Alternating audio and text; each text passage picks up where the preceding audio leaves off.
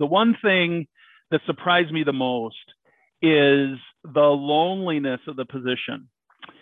When you've been part of a team, you got people you can lean on, people you can share with, complain to, brainstorm with.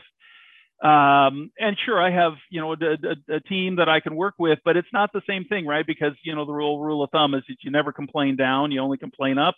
Well, for me to complain up, I'm talking to the board of directors. You can't complain to the board of directors. Are you ready to hear business stories and learn effective ways to build relationships, generate sales, and level up your business from awesome CEOs, entrepreneurs, and founders without listening to a long interview? If so, you've come to the right place. Gresh values your time and is ready to share with you the valuable info you're in search of. This is the I Am CEO podcast. Hello. This is Gresh from the I Am CEO podcast. I have a very special guest on the show today. I have Michael Yinger of the Civ. Michael, it's great to have you on the show. Gresh, happy to be here. Super excited to have you on. And before we jump in, I want to read a little bit more about Michael so you can hear about all the awesome things that he's doing. And Michael has been in the talent acquisition space for almost 20 years, most recently as a global lead of growth, strategy, and product management for PeopleScout. His previous experience in the space includes Aon RPO as the global delivery leader, Randstad SourceRight as VP of Implementation and Technology, and as an independent consultant specializing in process and implementation for multiple clients, as well as tenured business executives. Mr. Yinger brings experience in technology, business design, and strategy to the Civ, as well as a passion to enhance the experience of all the participants in the recruitment process. He and his family live in Charlotte, North Carolina, where they take time to enjoy the outdoors and regional entertainment, including advantage of a mild climate. Michael, super excited to have you on the show. Are you ready to speak to the IMCO community? Ready to go, Gresh. Let's make it happen then. So to kind of kick everything off, I wanted to rewind the clock a little bit, hear a little bit more on how you got started, what I call your CEO story. Sure. So this was a sort of an evolution, getting to the role that I'm in today, where as you were picking off the things that I've done, I've worked my way around the organization and done just about everything. I haven't been a finance lead, haven't been an HR lead, but in my current role, I'm doing all those things all at once. So I'm getting the hard experience. So for me, there was definitely a bit of a strategy to learn different parts of what it takes to manage an organization rather than to be sort of vertically specialized in one function. I really have taken the opportunities as they've come up to do different things within the organization. And I think that's helped me get to this particular role that I'm in today. Yeah, that makes so much sense. And I almost feel like, and I don't want to put words in your mouth, but this is just what I feel like when you have that approach, I think, especially because it's such a disruptive time where things are changing and a lot of times things aren't in siloed, as you kind of mentioned, you need to have that experience, I think, to be able to think creatively and innovatively about different ideas and ways to approach problems. Of course, you're absolutely right. With the times right now, to be able to roll with the punches, you just don't know. What we still don't know. What is the market going to be like? Where in the past, you could sort of project things, but now we're still discovering what are we going to get to next, and what is it going to take to be successful, and how can the organization grow and move in whatever direction is appropriate. So I think having that flexibility has helped me doing what I'm doing. I still have things I didn't know. Almost on a daily basis, although it's getting less frequent now. It's early on it was happening all the time, but it's a pretty common thing. You discover something else. Well, I didn't know that, and now I do. And so okay, let's see how that integrates in with everything else you have to do.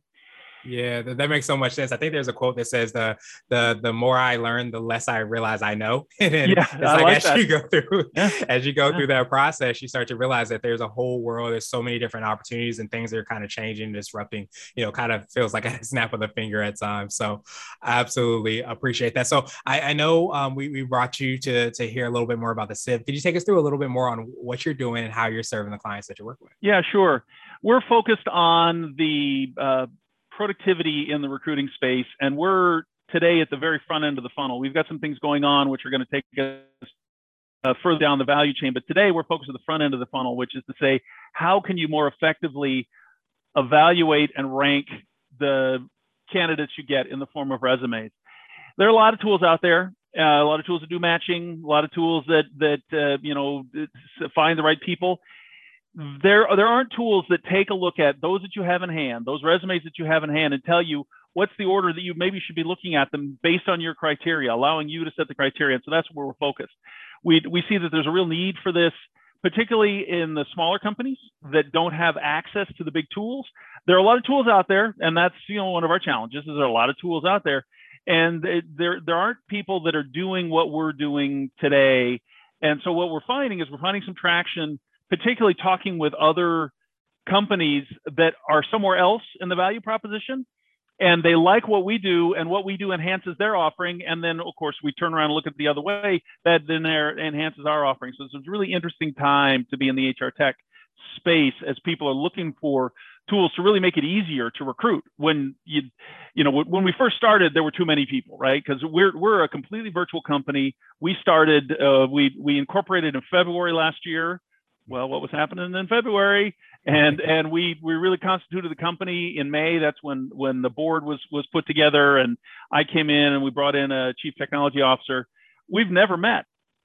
We've always been virtual, and there were too many people out looking for work. Now there are not enough people looking for work.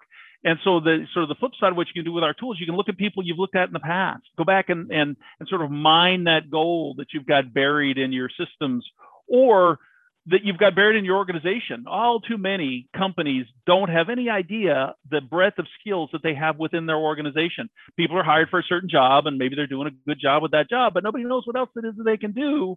Well, we provide some tools that allow people to do that. And would you consider that to be what I like to call your secret sauce? This could be for yourself personally or the business, or a combination of both. But is it that ability to, create a better mousetrap, so to speak? But that mousetrap sounds like it can fit in with other kind of ancillary services and what people are doing from a manual standpoint. Yeah, actually, I'm part of a mentoring group, and they ask the same question: "What's your secret sauce?" So it's interesting that nice. I can use the same answer twice. What I see, and I think that what we're bringing to the market is, I see the patterns that are created, and it's probably because I've done so many different things. I can see how all the parts fit together, and so certainly that's what we're looking at here. It's how do all those parts fit together in maybe ways that are just they haven't been done before, or if you just it's like the old Rubik's Cube. If you just turn it the other way, then suddenly it fits.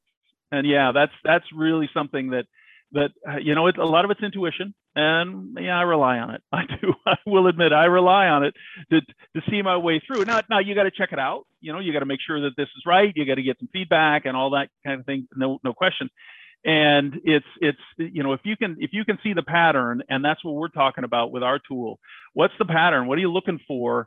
I'll say to somebody, we'll go through a series of resumes, and there won't be anybody that qualifies. Well, okay, so what are you looking for? Are you looking for something that doesn't exist? You're looking for skills that are mutually exclusive in terms of the education and whatnot.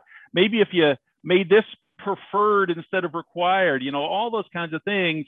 But it's the what ifing that's the hardest thing to do today with a lot of the tools, particularly when you then layer in some of the compliance rules about, you have to keep track of the questions that you ask, so that if somebody can't come back to you and say, well, look, your process eliminated me unfairly.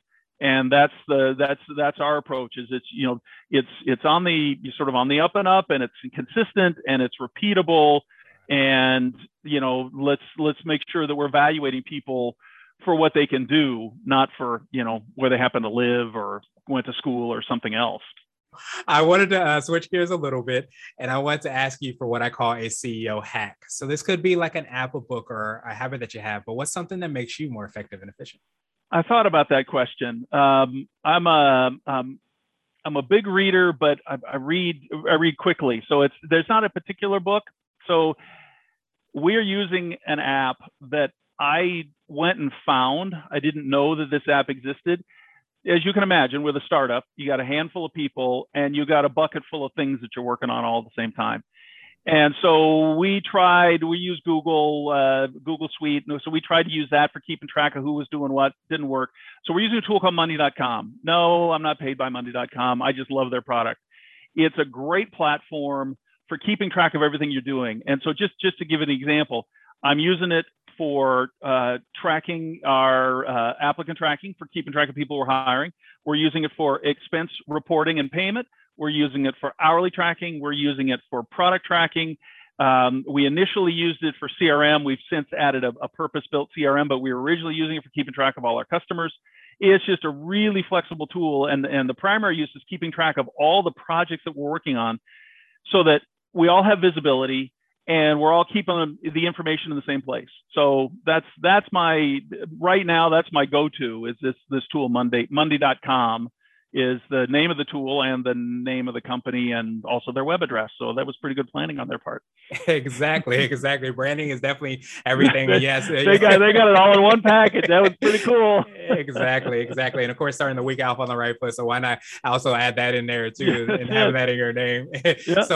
I love that because I think so many times we juggle so many different things, but as you mentioned, like sometimes we're working in different time zones, people are working different hours. Maybe they're going on vacation. Just so many things are moving to be able to have like that transparency, that one place where a lot of those things can go. It allows you to spend more time doing what we're ultimately hoping to do, which is driving the mission forward, not trying to remember what and where were the hires at what steps or what was the project that so-and-so was working. We get that opportunity to have that all in one place so you can be more in your zone of genius.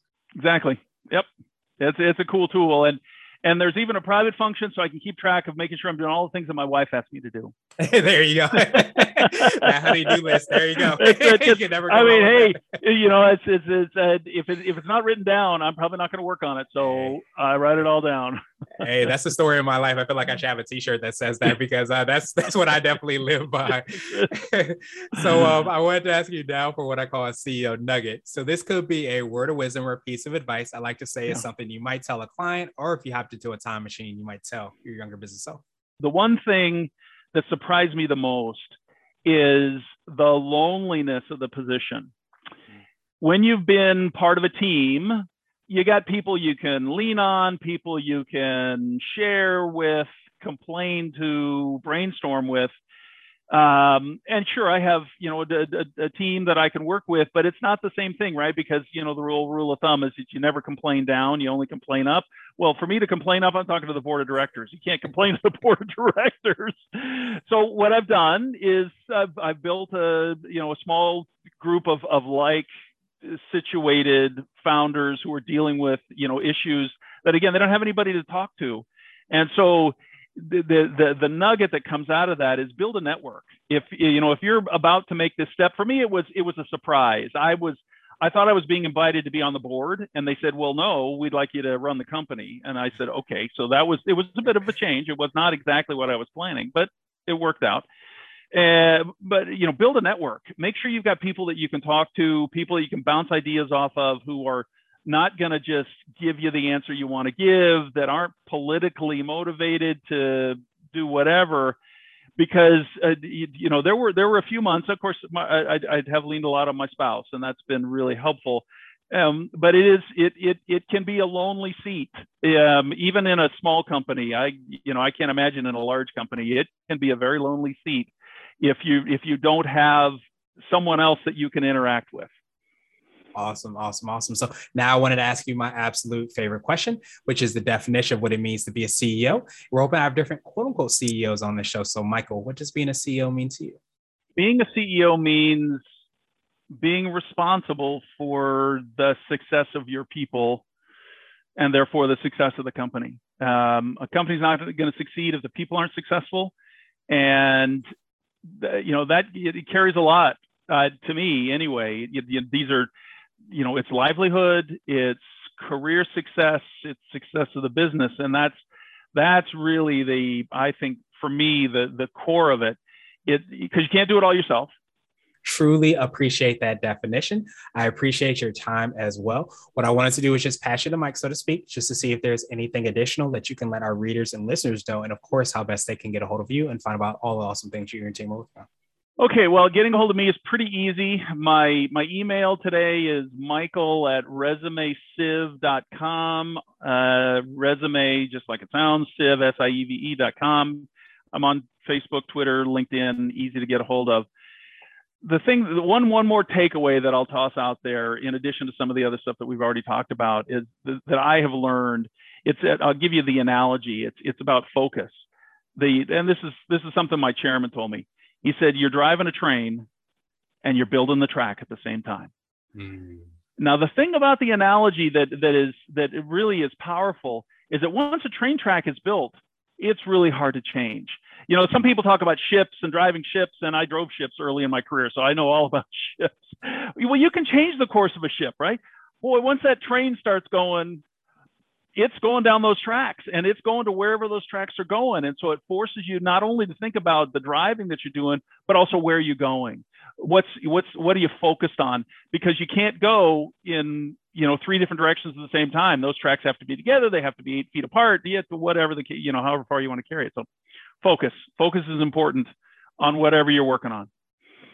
Nice. I definitely appreciate that. We will definitely have the links and information in the show notes, but so everybody can get a hold of you. I love that kind of analogy and kind of like what that represents as well too. I always think like looking at focus in unique ways is definitely one of the greatest things that you can do, because I think wherever we're looking at resources and how we're going to get to where we want to be, a lot of times the most successful organizations, those leaders, are those people that are able to focus, that are able to kind of build those tracks, understand where they want to be, and put those tracks in place to kind of reverse engineer, for lack of a better term. So I love that. I appreciate you for bringing that up. Of course, appreciate your time, and I hope you have a phenomenal rest of the day. Thank you for listening to the I Am CEO podcast, powered by CB Nation and Blue 16 Media.